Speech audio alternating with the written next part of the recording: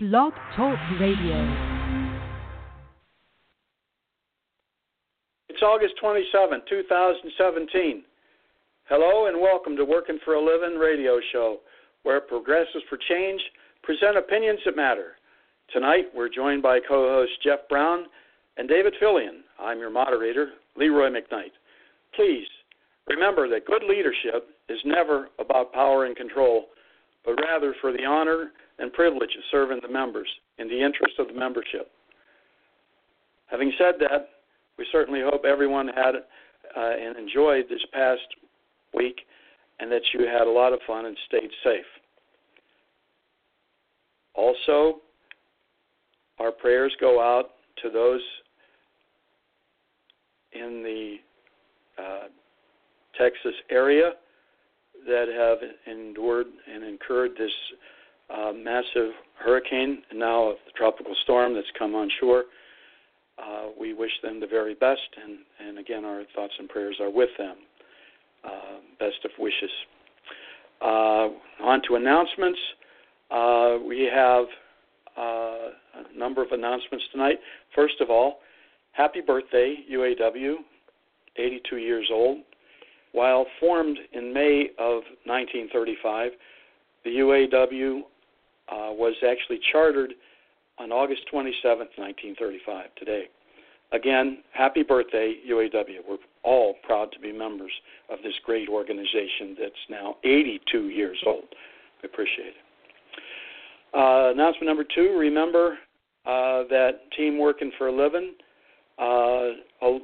supports Medicare for everyone.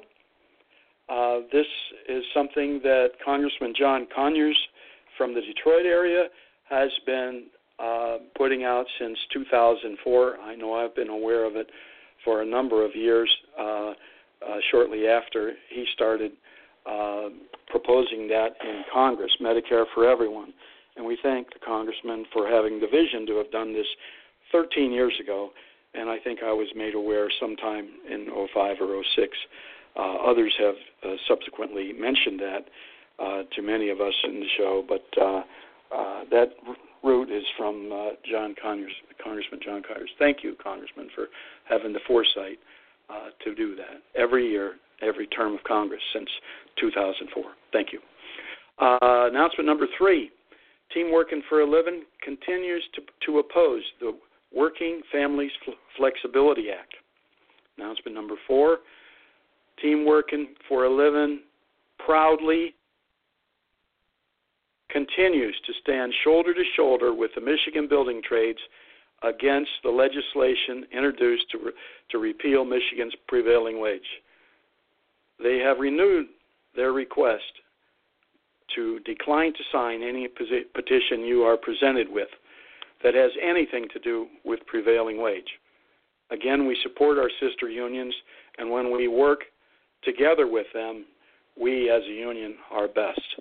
So we stand with them unabashedly and proudly. Thank you very much. Announcement number 5, there's a new Cadillac coming to the General Motors Lansing Grand River Assembly Plant. That's good for the long-term stability of the people there in Lansing. Announcement number 6, FCA intended purchase of Jeep. More on that later in the show.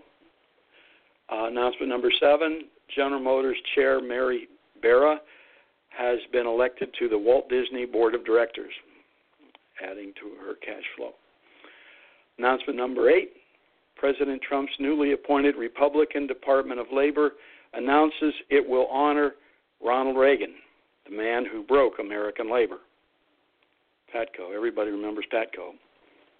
And that started a snowball effect against labor. We really question that activity there by the current president as being good for the people that helped to get him elected.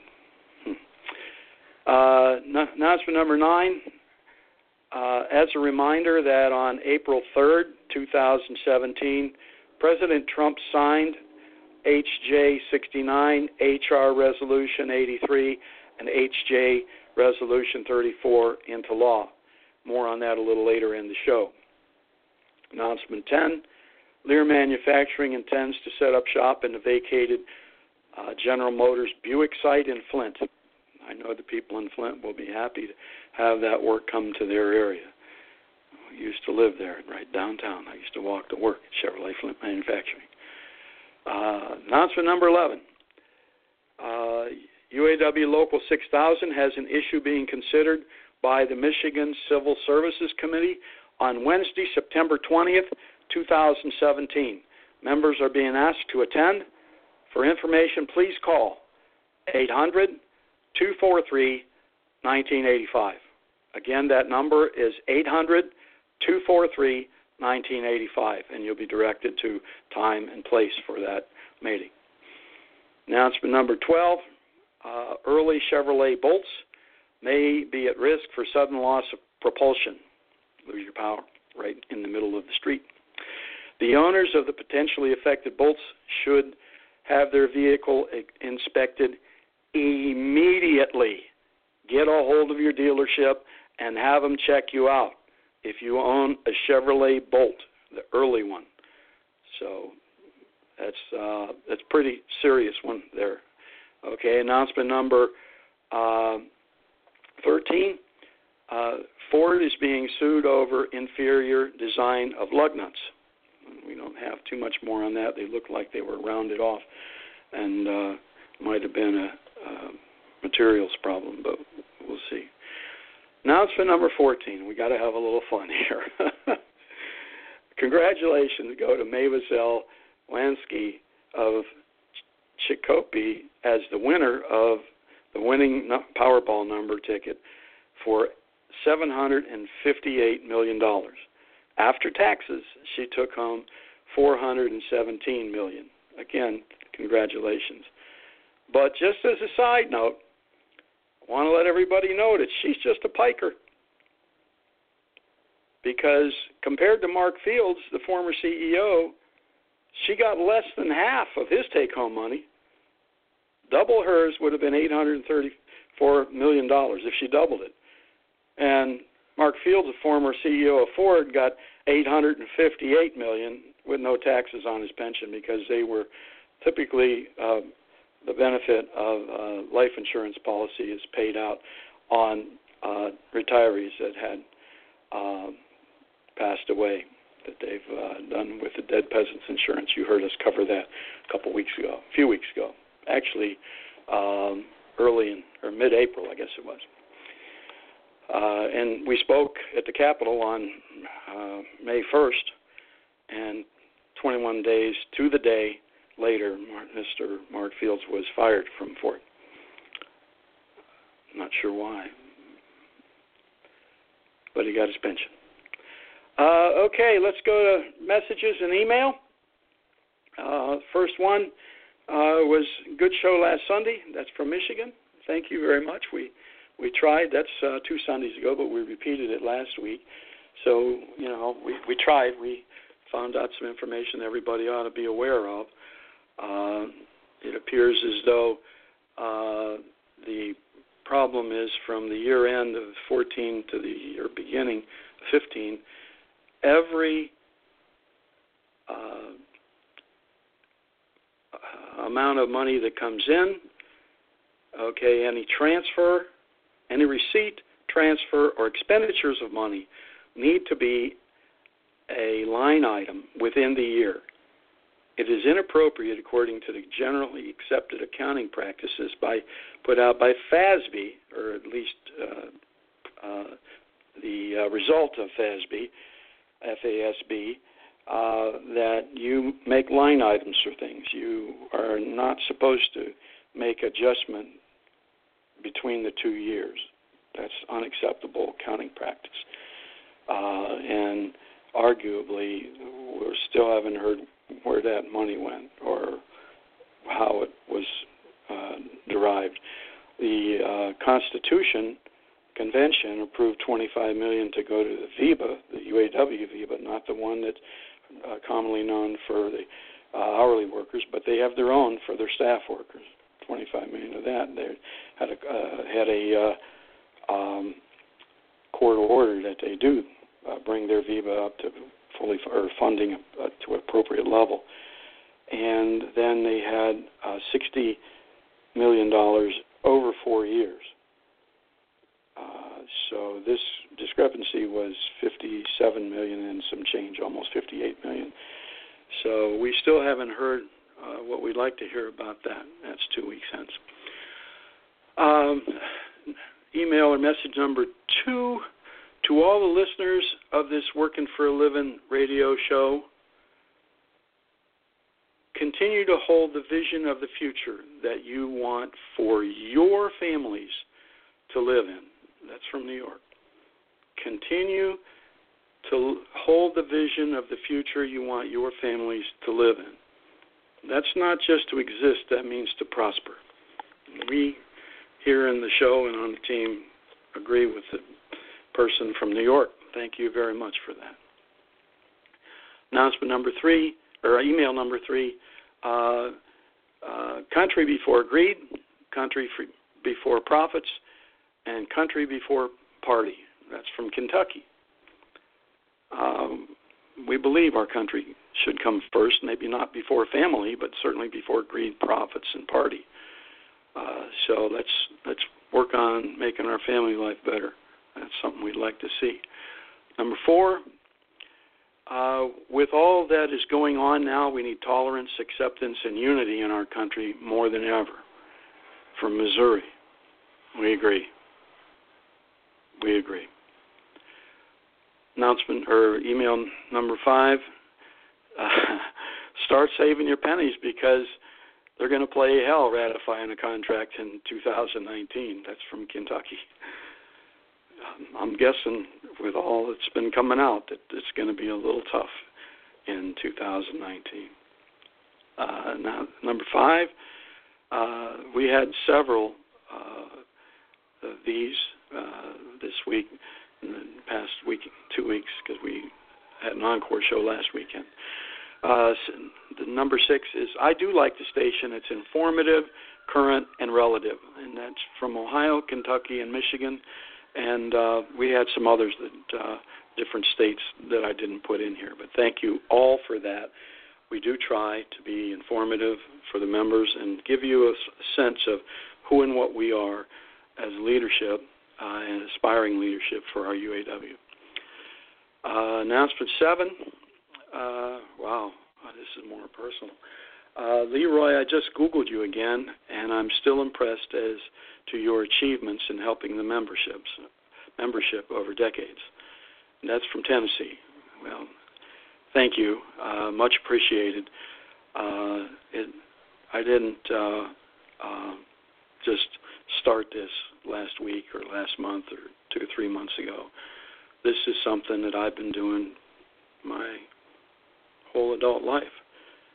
And it's well documented. Anybody that wants to Google me, Leroy McKnight, VEBA, Leroy McKnight, GM retiree, you'll see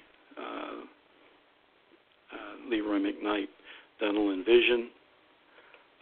You'll see a number of things come up.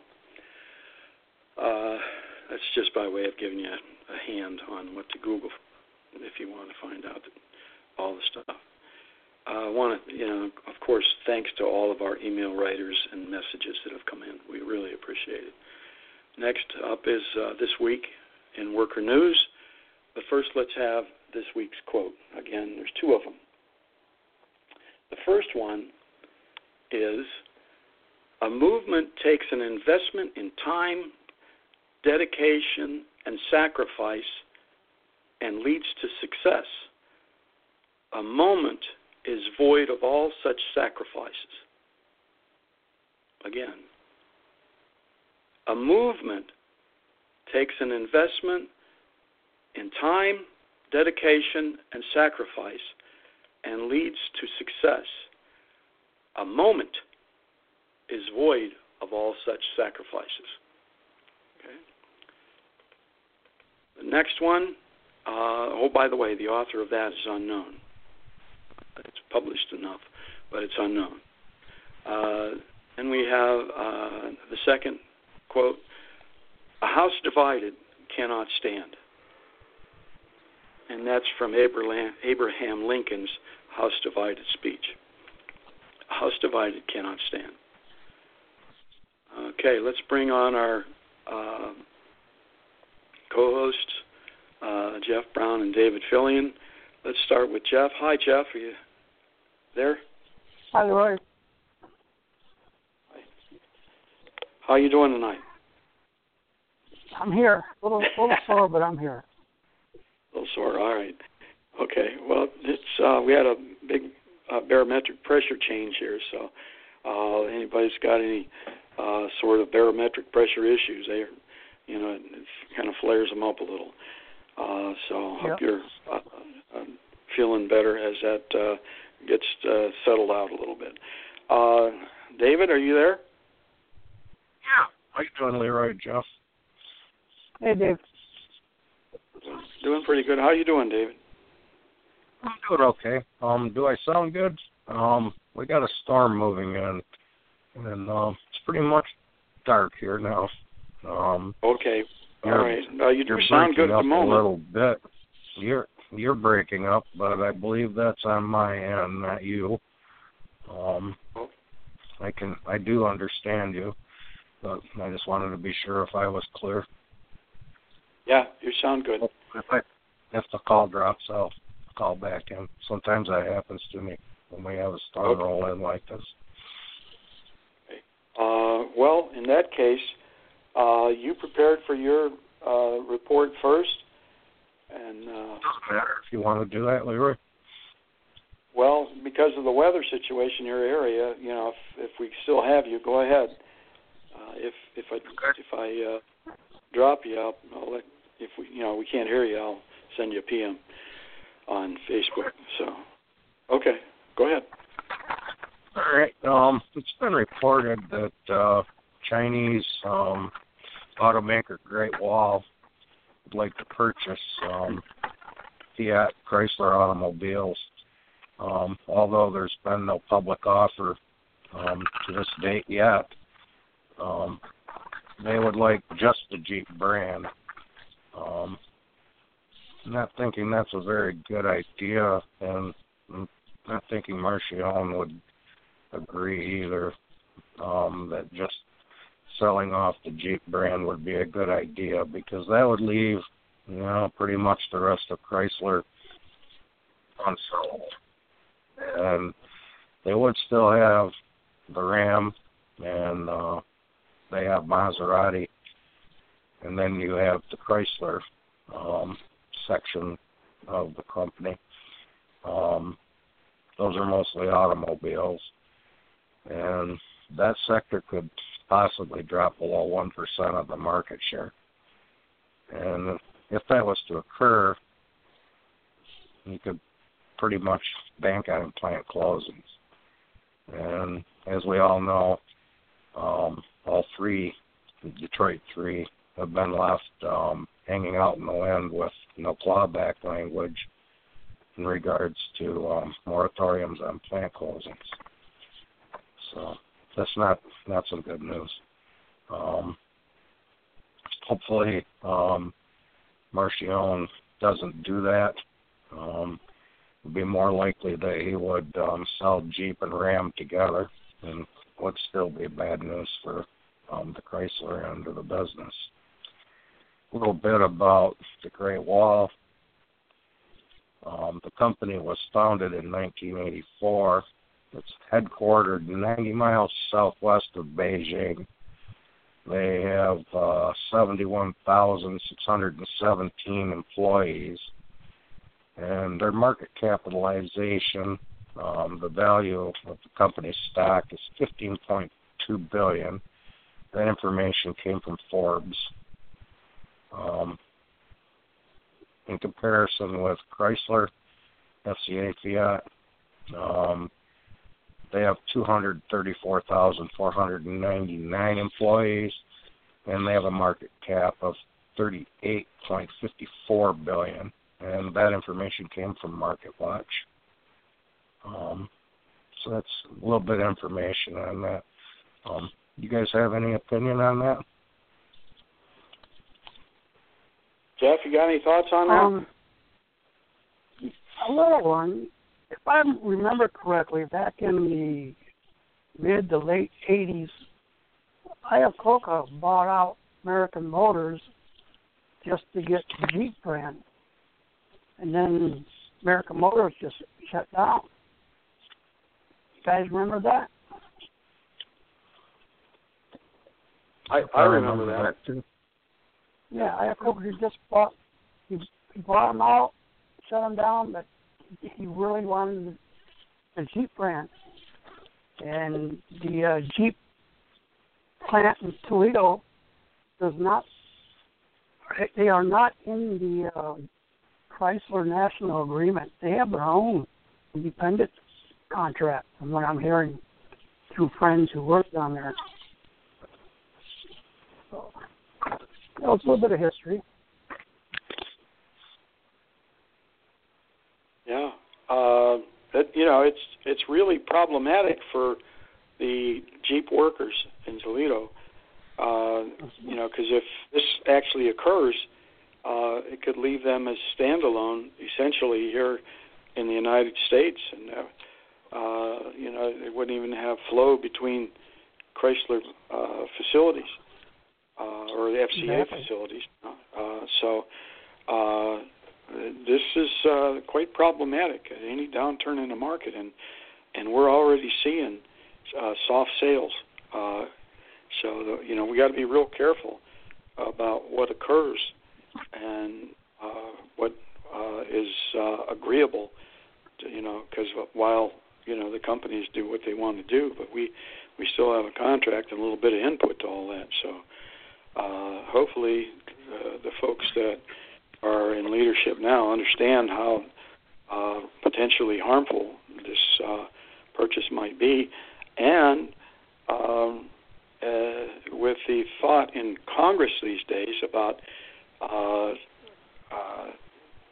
foreign companies and American companies, there might be a little pushback from Congress on disallowing them from making this purchase. I mean, some of these things at that level can get sidetracked by Congress itself. So let's keep our eye on that real close, because I don't know that we can have a call to action for anybody just yet, but there may be that we have a call to action. So let's keep an eye on it and watch. So that's my thought on it, David. Okay. Anything All else? right. You want to touch base? Yeah, go ahead. we were going to talk about this last week, and then it was decided that we wouldn't have a show. This has to do with Norwood Jewel's birthday gift. What do you guys think about this? Let's walk the timeline down. Norwood Jewel's assistant, Nancy Johnson, that's his administrative assistant. And an administrative assistant's pretty close to the vice president. We all know that. She was, as of last fall, still employed. She did retire last fall, but she was still employed. Media reports that she was paid $136,665.15, her last full year of employment. It was her suggestion to Verdell King that she purchased the shotgun for Norwood. And she's accused of purchasing that with NTC training funds. And Norwood received the gun in 2015. And media reports that Norwood didn't find out until early 2016. That would be, I don't know what they're talking about early. It's vague, but you would think January, February, March maybe, or that's the early part of the first quarter of 2016. He finds out that this gun was purchased with NTC training funds. It's not really clear when Verdell retired, but Nancy, she remained on from until the fall of 16. That's a month. How come she wasn't let go? And then we have Dennis Williams in his statement that his first knowledge of any of this was in January of 17 when the Department of Justice contacted the UAW. This all doesn't add up. I'm not buying any of it. How about you guys?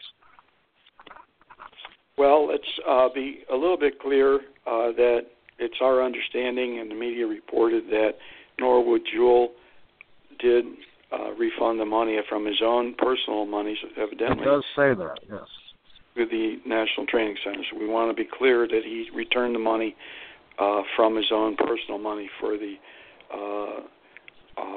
shotgun that he received that was purchased by a credit card, as reported. We discovered this in early 16 and reimbursed the funds. Right. So. And she remained on until the fall. Right. His AA did. It was her suggestion that Verdell purchased the gun. Right. So you wonder why, corrective measures weren't taken for such egregious activities and actions. So. Would you fire me if I did that? Well, you'd be, as you know, David. I don't know if we call it a firing, but there'd be a resignation letter accepted. So it'd be a vacant seat in that chair that you used to sit in, I kind of figured that. Yeah, we, as you know, we are run a sort of a tight ship, even within our own caucus. And as we find things in some of the plants where they have, for example, a narcotics felon, drug dealer, we'll just call him narcotics felon because this was possession. We don't know if he was dealing a substantial amount of narcotic. And we find that out that he was actually a elected official. We took action. And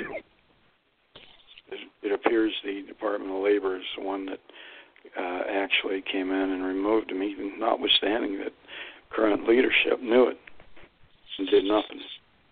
So, until forced. That's our story, and we're sticking to it because that's what we were led to believe by authority, let's say.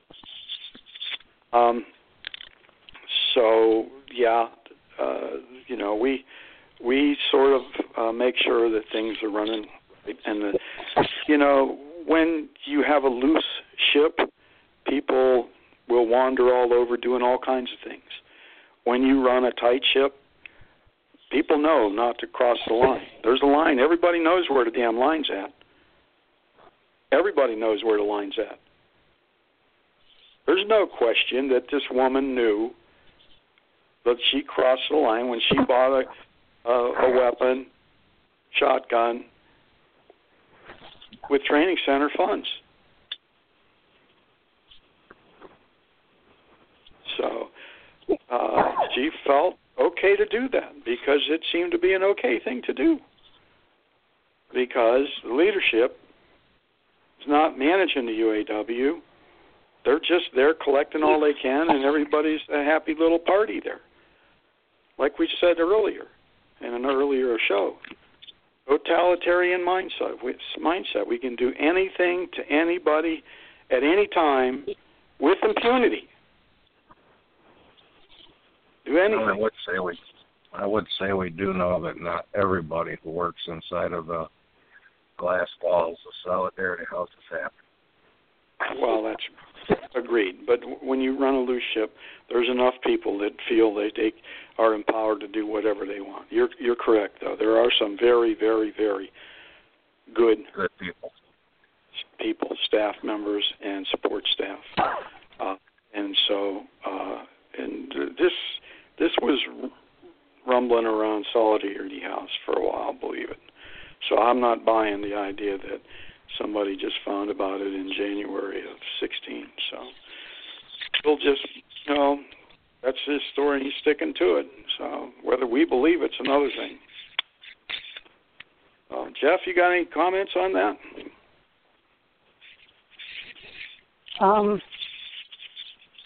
Yeah, people who have crossed the line, I go after them. Yeah. I always have.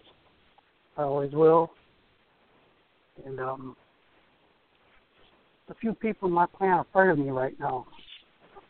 And they're going to be more afraid of me starting tomorrow. I'm going after some people for a little bit of corruption going on in our local. Okay. Well, it needs to be addressed so that, it stops. It needs to be addressed so it stops. Yep. And, anybody that's listening, and we know you are, we're not going to make your life miserable. But don't cross the line anymore. Okay? Just don't cross the line. Exactly. Because like Jeff and like David, I'm like what they're saying right now. And we will hold our union to account.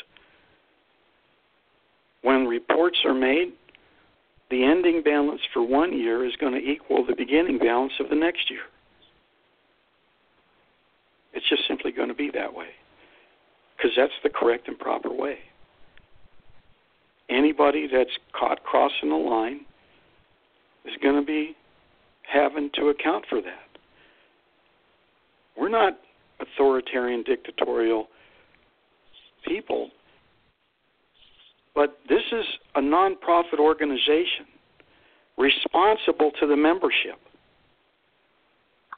And the membership, quite frankly, deserves better. They deserve somebody, a group of leaders that are going to come in and make sure that everything's accounted for and it's properly run. And the contracts are not given away because of favors. Not going to happen. We run too tight a ship. And Jeff and David and all of those behind the scenes that you don't know about absolutely know that. We talk about it. We talk about what to do. And in the case of a narcotics felon, we acted. We affected that. We made sure that the UAW Constitution and federal law were adhered to. And we were the only ones doing it. Thank you, brother Jeff Brown, for sticking up for your membership on that regard. And all of your team in your local union. Everybody. It took a lot of courage to do what they did. Yes, it did. So I think that beat that one to death. David, you started something. You want to talk about those resolutions that were signed a while ago? Are you prepared for that? No, I really wasn't. That slipped my mind. Okay. All right. Well, they were very important resolutions that were signed. I know what you're... Yes. Yeah. Go ahead. They were signed by the president, and one of them, as I recall, dealt with the reporting by corporations of their safety reports, and they only have to go back 6 months now, instead of having a historical record, that OSHA can keep a good record and develop a pattern, and when anybody goes above the pattern, they go in and they can then address it. And that reporting's now been limited just to 6 months, essentially handcuffing OSHA from doing their job. And this was done because the bad companies complained so much because they were having to pay, and they blamed it on the lawyers finding this information out, and that's how they had to enforce things. Well, you know, if you have a bad company, you have a bad company. You, as president, shouldn't be sticking up for bad company. You should be sticking up for the people in the company. So that's one of the three. So I'm looking earlier, right? Yeah. Okay. Having said that, Jeff, do you want us? Unless you have more, David, I found it, Leroy. Okay. All right. What we have is Trump signed HJ Resolution 69, HJ Resolution 83, HR 1228, and SJ Resolution 34 into law. HJ 69 nullifies the Department of the Interior's Fish and Wildlife Services rule relating to non-substance taking of wildlife on natural wildlife refuges in Alaska, BOO. HJ Resolution 83, which nullifies the Department of Labor's rule titled Clarification of Employers' Continuing Obligation to Make and Maintain Accurate Record of Each Recordable Injury and Illness. That's what you just described. HR 1228, which provides for the appointment of members of the Board of Directors of the Office of Compliance to replace members whose term expire during March and May of 17, and SJ Resolution 34, which nullifies the Federal Communication Commission's rule on privacy of customers of broadband and other telecommunication services. And that's all those resolutions that he signed with. Right, none of which were good for, making America my great again. apologies for not having that right on top. That's okay. That's fine. We discussed it briefly in the call yesterday. So, and we've had a number of conversations since on other topics that you had to discuss. So Jeff, are you ready to go with your series 1 of the? My computer's kind of messing up here for some reason. Just had a spike in it. I don't know what that is. Maybe we have lightning close by. Are you prepared to go with your report on the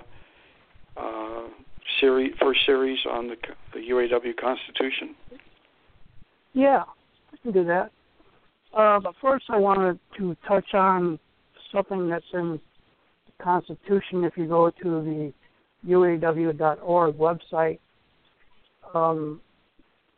there's some information that was in their 2011 contract bargaining negotiations, and there was also some information on the UAW's position on immigration.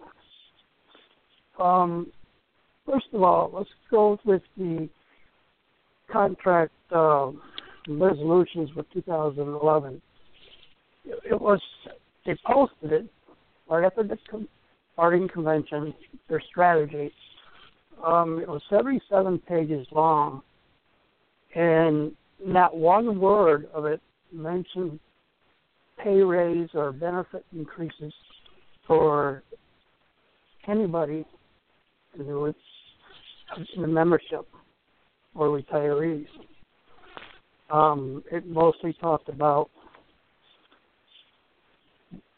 what Ford has, what they call Appendix J, continuous improvement. GM has their own thing. The 2015 agreement, their bargaining position is not posted. for some reason. Different president, different international executive board.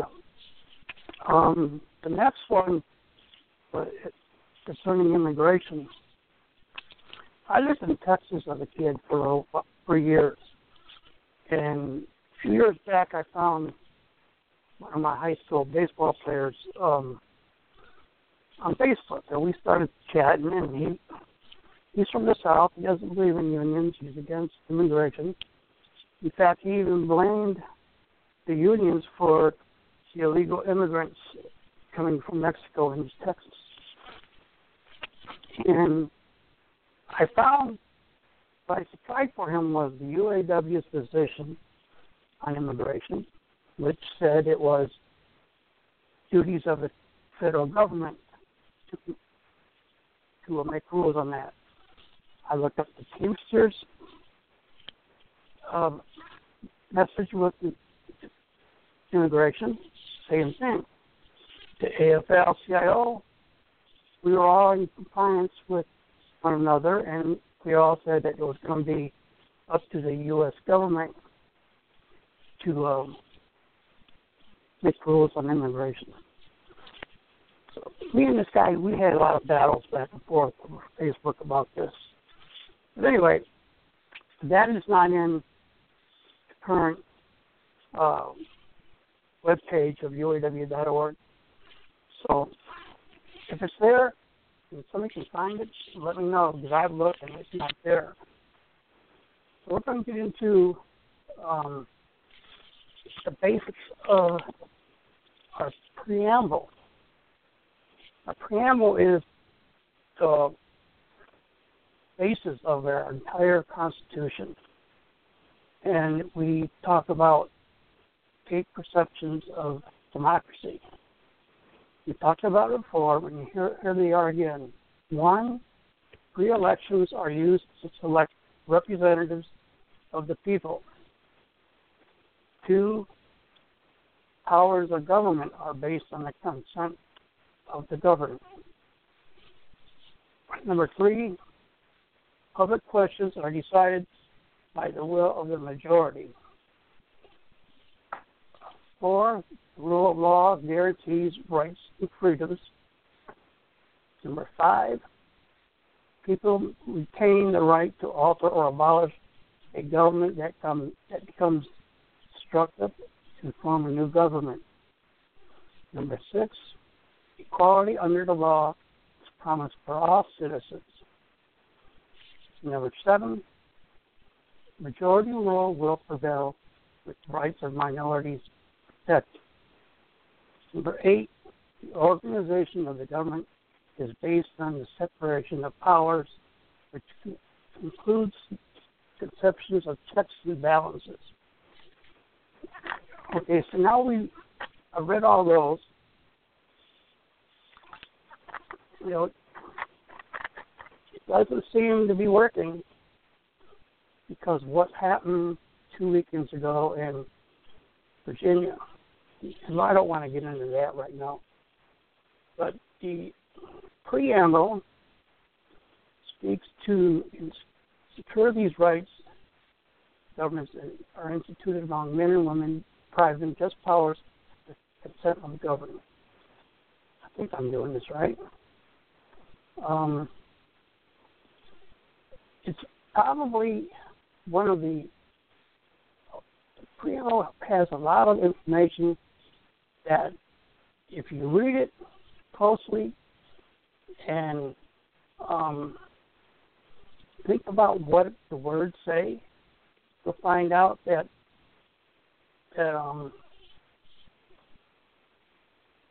our leadership in the UAW are in violation of the preamble. It's just that easy. Let me get to the UAW here. It doesn't take a genius to figure it out. Let me find this. I can't find what I'm looking for. When it speaks to the principles of democracy, as you're looking for that, Jeff, let me just interject. The principles of democracy, when they speak to governance or governing, that's not necessarily the government of the United States or the state, any state you live in or any municipality, but this is about also about corporate governance. And believe it or not, UAW is a 501c5 nonprofit corporation. Okay, and that's a union that represents a nonprofit that represents members. And so the governance of that nonprofit corporation is what they're speaking to. And while you have checks and balances in the governance, for example, there's supposed to be some separation between the finance officer and anybody that's the executive.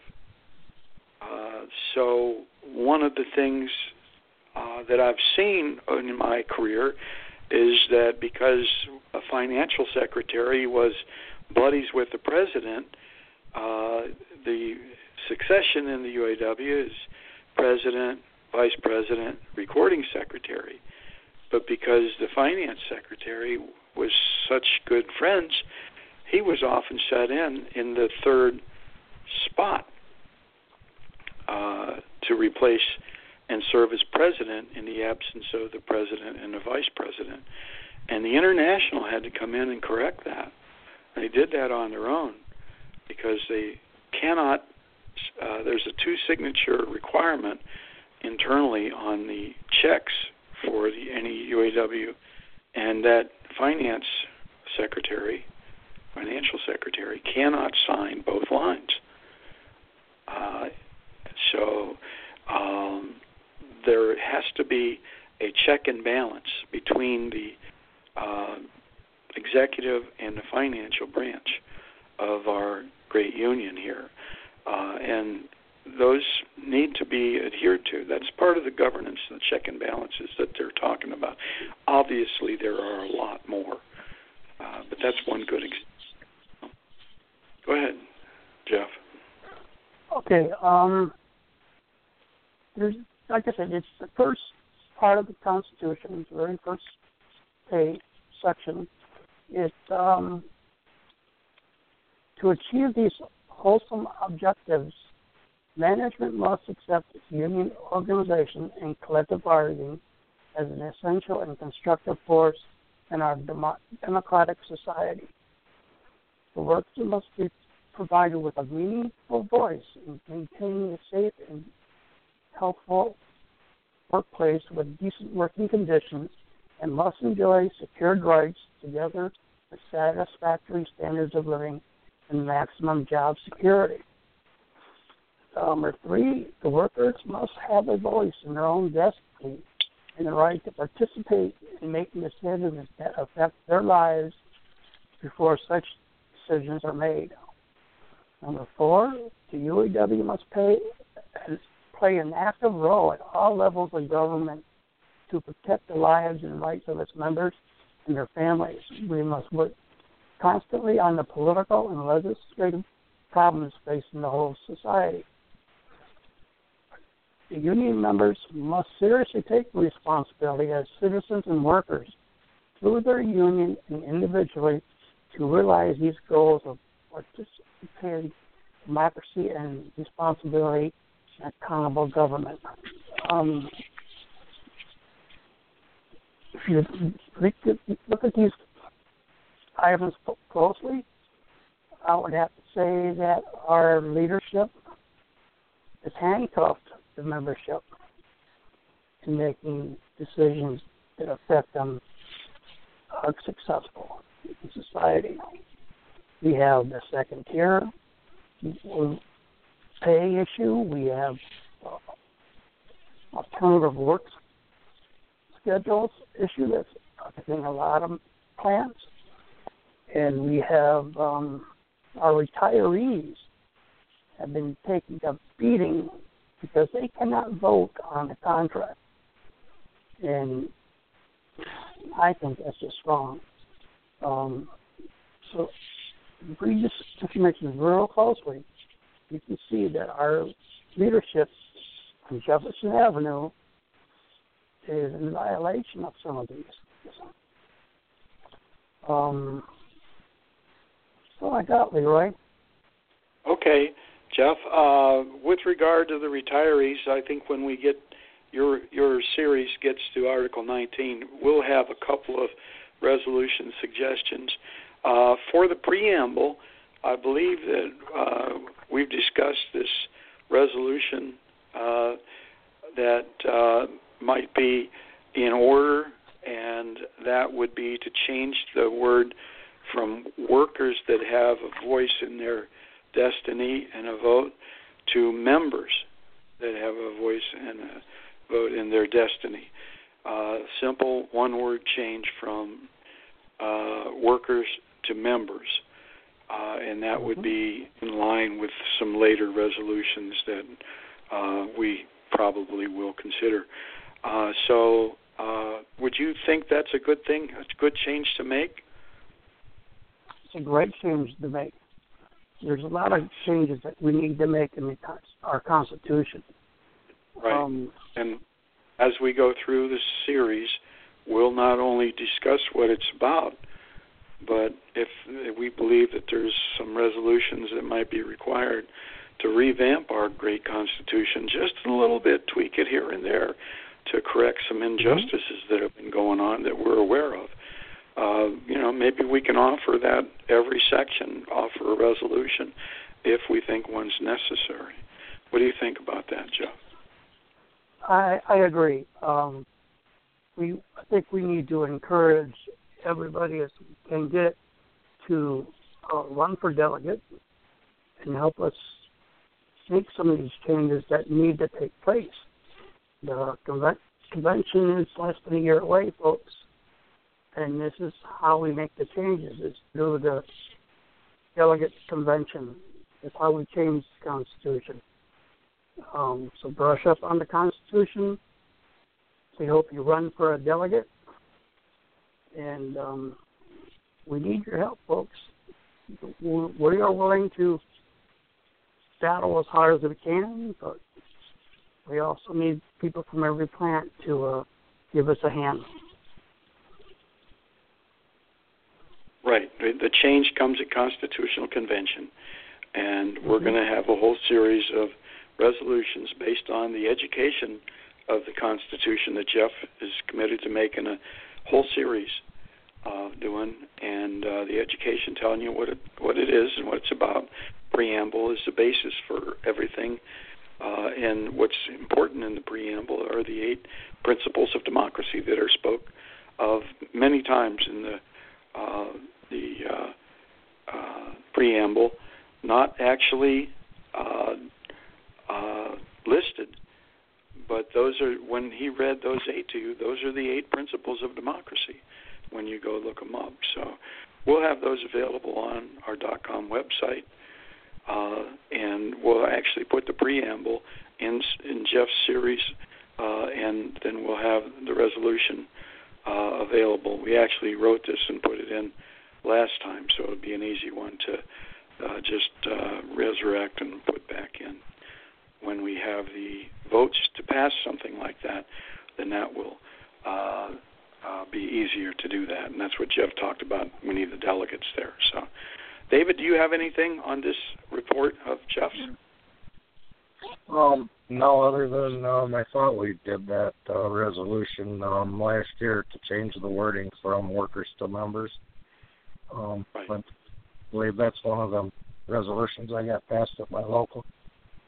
Yes. Right. Yeah, they passed a number of locals. I submitted them to my own local, and they passed abstention. So it's kind of interesting. Yeah, right here it is. I still have it. Good. Well, we'll put that on the website in resolution number 1 for the preamble. And that'll be on our .com website, along with the preamble and a little bit of Jeff's report for you, so that you can see. He did a nice job on the preamble tonight. next week next week's Labor Day, so we're going to not have a show just for everybody's information. But the week after Labor Day on September 10th, Jeff will be prepared to go after Article 1, and I'll tell you all about that and the nuances of it. So we'll get through all of them between now and convention. Some of them are small, so we'll double up a couple of weeks. So and Jeff's committed to that, right, Jeff? That's right. Yeah, thank you, brother.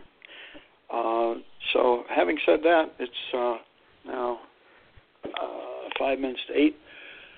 I want to talk about my report. Has anybody else got any more on Jeff's report? No, I'm good.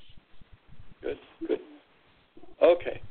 Want to talk a little bit tonight about corporate espionage, also called industrial espionage and cyber espionage.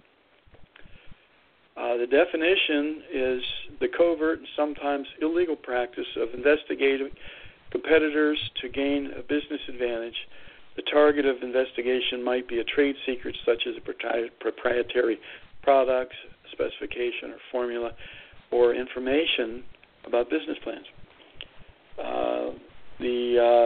What it might include is the acquisition of intellectual property, such as information on industrial manufacture, ideas, techniques and processes, recipes, and formulas.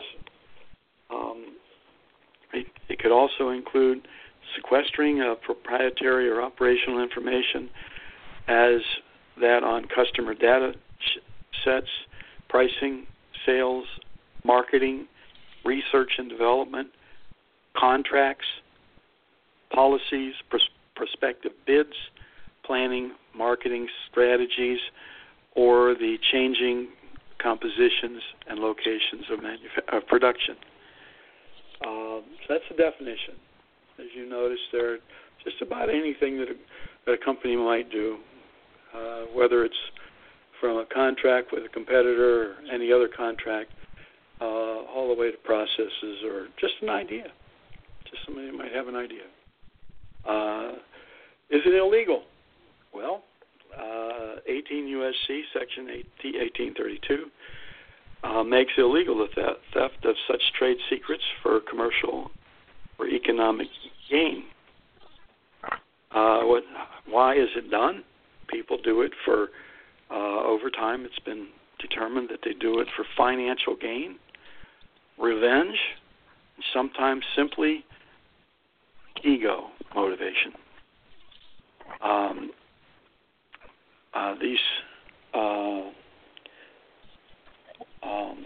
Back to that one.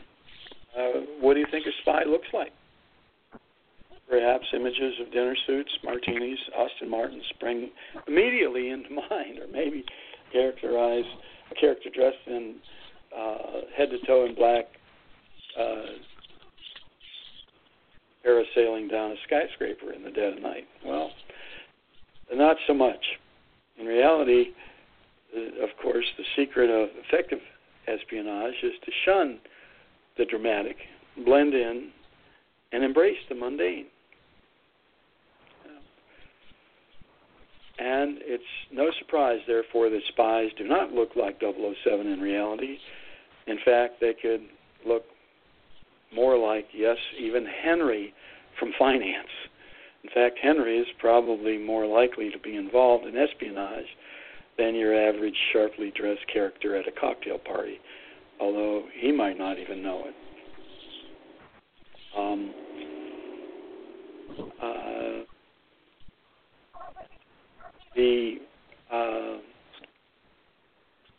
I want to get back to this. Oftentimes, these trends start at the most basic level, like pretending to be a volunteer or a mentor, and escalate into cyber warfare and even blackmail. Because you see,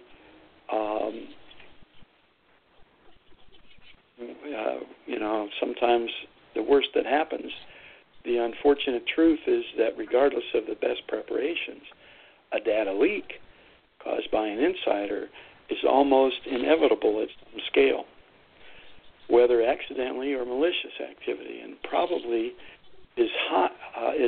The probability is high that at some point your organization will suffer your organization will leak data. It is here that your corporate resiliency plan needs to include data forensics, real-time recovery of this critical and real-time recovery of this information. Oftentimes, when such espionage occurs, not much is done publicly because the perpetrator, when addressed by the corporation, no matter what kind of corporation or nonprofit it might be, truly doesn't want information in the public venue about their espionage problem, whether it's trade secrets or a leak. And then the corporation, oftentimes, whatever kind of corporation, confronts the perpetrator and then finds out how they can best take advantage of the perpetrator to deal with their competition. And they put the perpetrator under obligation, under threat of lawsuit and loss of all property, or possibly even jail time. The perpetrator then, aghast at his or her situation and how it could change their life forever, then capitulates and turns on the entity, the competition that he was trying to help, he or she was trying to help.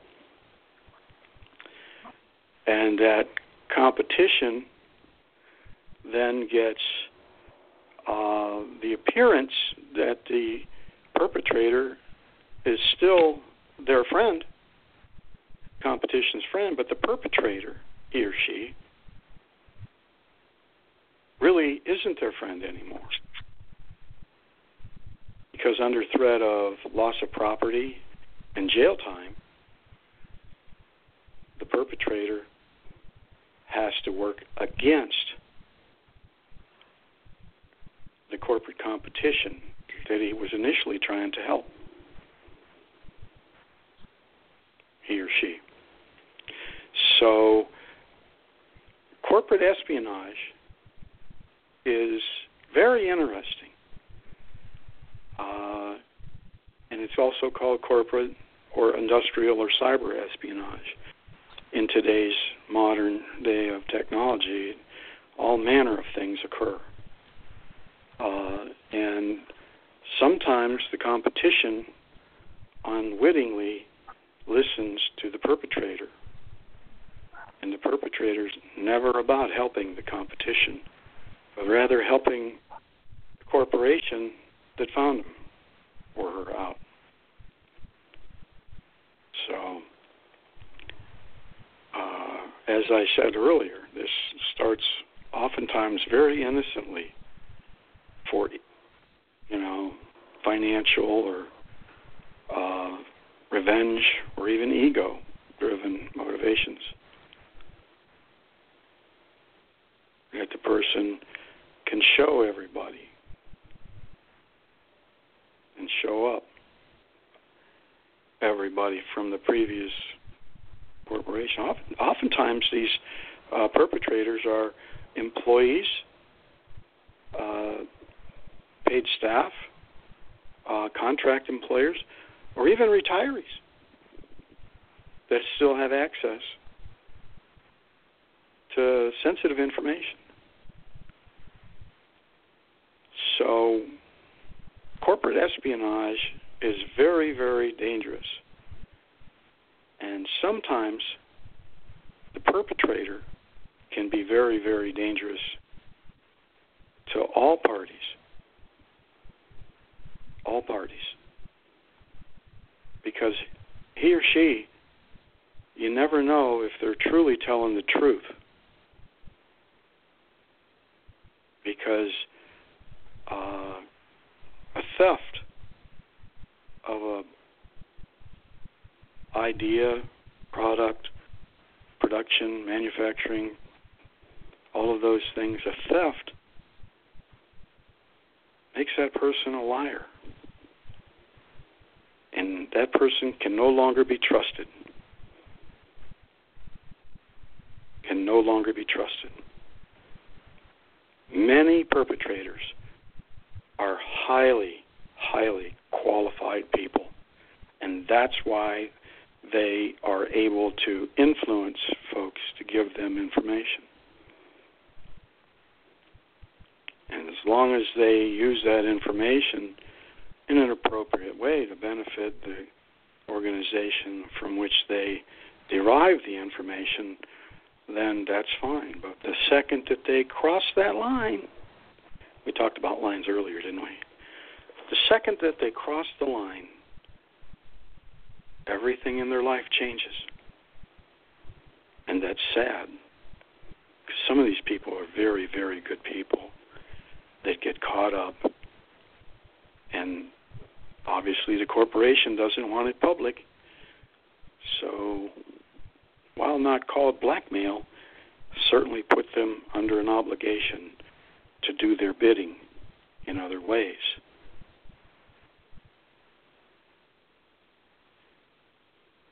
Lesson learned.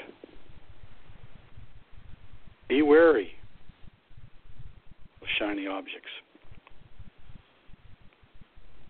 Be wary of the motivation of those bringing and bearing shiny objects.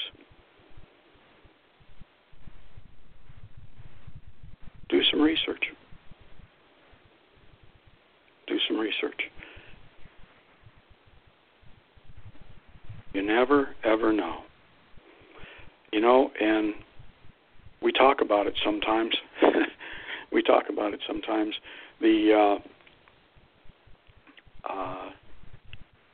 One of the quotes that we use on the show from time to time is that you can't win the Kentucky Derby with the plow horse.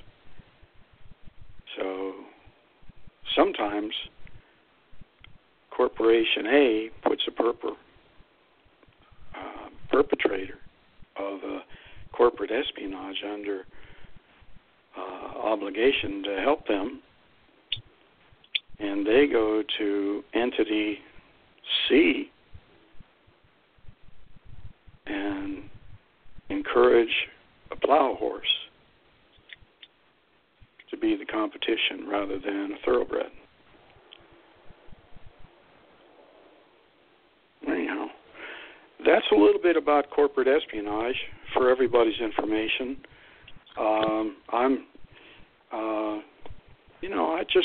I always have my guard up when it comes time to assessing folks and situations. So, you never know truly if corporate espionage is going on or the perpetrator of such corporate espionage has been put under obligation. But it does happen, folks, and everybody needs to be aware that that kind of thing occurs. That's all I have for my report this evening. I guess I kept it to about around 13, 14 minutes. So, Jeff, do you have any questions? No, sir. Did a good job. Okay. Thank you. David? No, Larry, it's very clear to me. Okay. All right. Thank you. With having said all of that, want to close the show up here. We want to make sure that everybody has a wonderful and safe Labor Day weekend. And in consideration of Labor Day weekend next weekend, of the listeners and our staff's work-life balance, the show will not air live. There will be an encore show, and be an interesting encore show, so we encourage you to listen if you're so disposed, and it's worth listening to. We've covered it a couple times, and worth listening to. We won't be into the whole current issues. This is more educational on a broader issue. Live broadcasting will return on September 10th, 2017. Remember, our email is workinforalivin@workinforalivin.com. If you get a chance, check out workinforalivin.com. It's worth taking a look at. Our agenda is on there. There's some folks out there that don't agree with our agenda, but our agenda that supports the membership in all ways and has for decades and is now been formulated as part of our team remains the same, and it's always in the interest of the membership. So our agenda is there, per platform planks, in the form of platform planks, so you can see those there. We're always adding to those. Also, for the ease of listening, the podcast is available on that workinforalivin.com. On the top right-hand corner, you can find Blog Talk Radio, iTunes, Stitcher, and Player FM. If you found value in the show, please tell just one more person. I want to thank everybody around the world that listens, across our continent, in Canada and Mexico, and everybody in the United States that's a member of the UAW especially. We thank you for listening, and those that aren't a member of the UAW, we certainly thank you for listening, and maybe someday you too can be a UAW member, making it easier for that to occur. So having said all of that, listeners, have a great Labor Day weekend. Good night, stay safe, and we'll see you again on September 10th. Good night, everyone. Good night, David and Jeff. Good night, guys.